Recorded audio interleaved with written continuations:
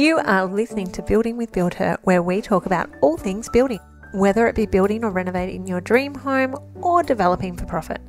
We believe that building done the right way is fun. I'm Rebecca from Build Her Collective. Join us as we explore all aspects of this journey.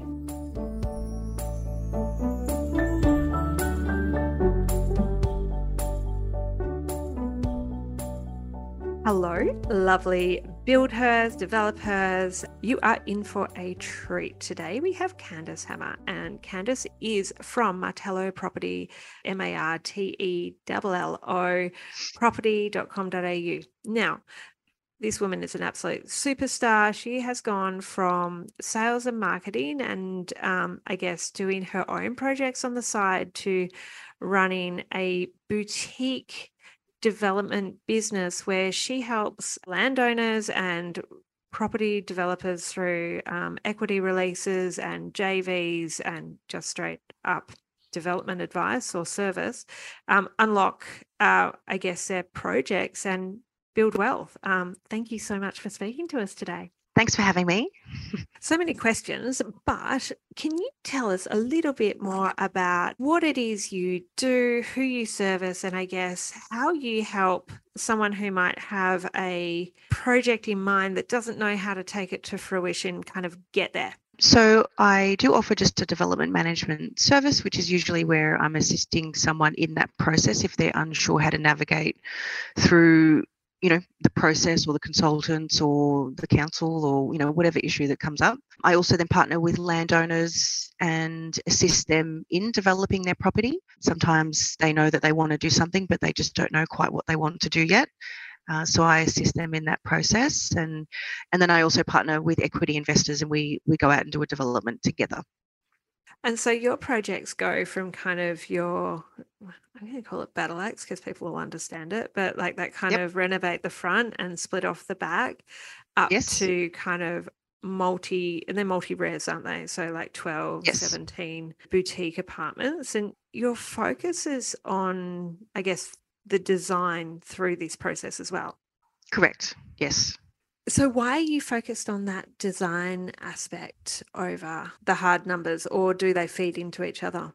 They work hand in hand together, but being able to have someone walk through the front door and say, wow, doesn't necessarily mean it's going to be expensive. It just means that you've designed it well and you're creating that warmth when they walk through the door. Being a team of women, we do definitely think a little bit extra about living in that house and, the robes and the kitchen and the layout. And we take time to create that pretty much. Yeah. And I think that time and that thought process is felt, and then I can see quite clearly because we go through it's passionate like you are, you go through a lot of properties and you kind of take note of this one sold really well and this one struggled, and you can really correlate a lot of it to ease of living. Absolutely. So I worked at REA for 10 years, and while I was there I had to do market analysis and compare project results. So in doing that meant I also looked at, what they're doing differently.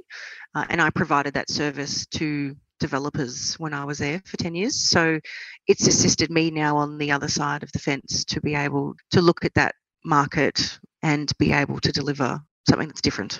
And different is interesting because it's unique. And there's one of, and so it's this house or no house. Is that kind of your take on it as well?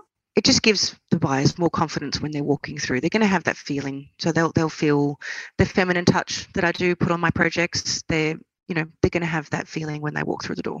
But backed up by numbers. Correct. The numbers are a given. It's the feeling. Yeah, but I think a lot of people kind of start out in this game, and obviously you're running a business. You've got a team of 7.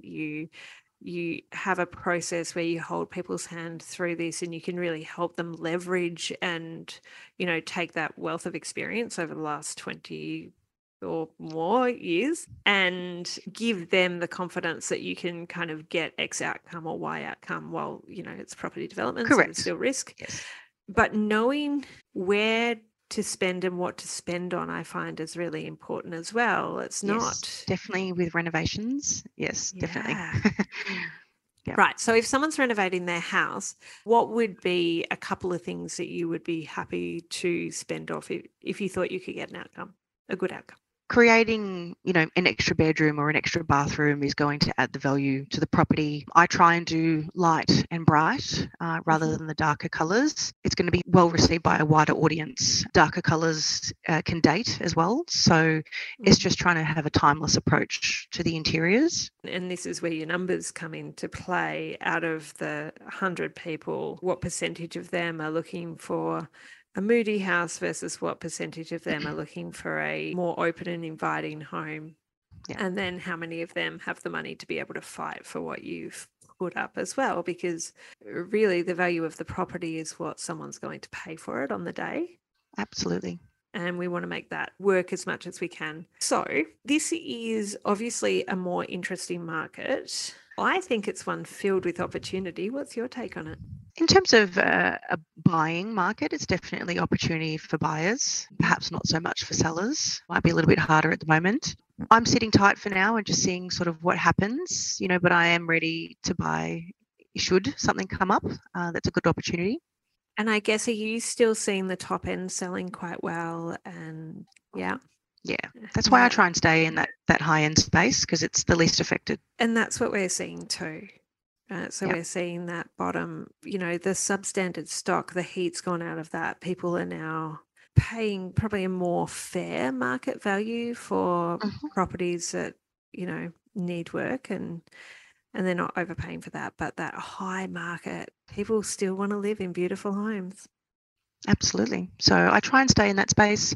I definitely still do both, but I will always venture towards the high end. And what sort of areas you're Melbourne based? What sort of areas do you like to, or are you working in? So if someone has a site and they want to get in touch with you. Mainly working in Bayside, the inner east, and then also out Mornington Peninsula way. Yeah. So I guess one of the things that I find interesting is every kind of area and suburb sect has different parameters of what will work really well for them and what they expect. And so by staying in a kind of zone-ish, you get to learn that area very well, and you've got a better handle on properties and numbers. Do you find that true, or can you kind of buy anywhere across Australia? It takes more time to do research and due diligence, but I mean, yes, anyone can buy across Australia, but it does take more time to do that research. I find it takes me a little bit of time, or, like a concerted effort to get to know a market, and then to be in that market to see when opportunities come up. So I just like to stick in an area where I'm kind of happy and I have a good amount of knowledge about where I'm going to sit. And every time you move to a new area, you've got this bank of knowledge that you've got to kind of build up. What would be, just as we end, and I thank you very much. So if someone was looking to do a property development, what would be one piece of advice you would give them, whether it's a home renovation or a kind of development? It's really just doing due diligence and asking questions. If you don't know the answer, don't guess. Pay a consultant to give you their advice, and just do a proper feasibility. All projects and renovations can blow out. So, it's just trying to think of the little things.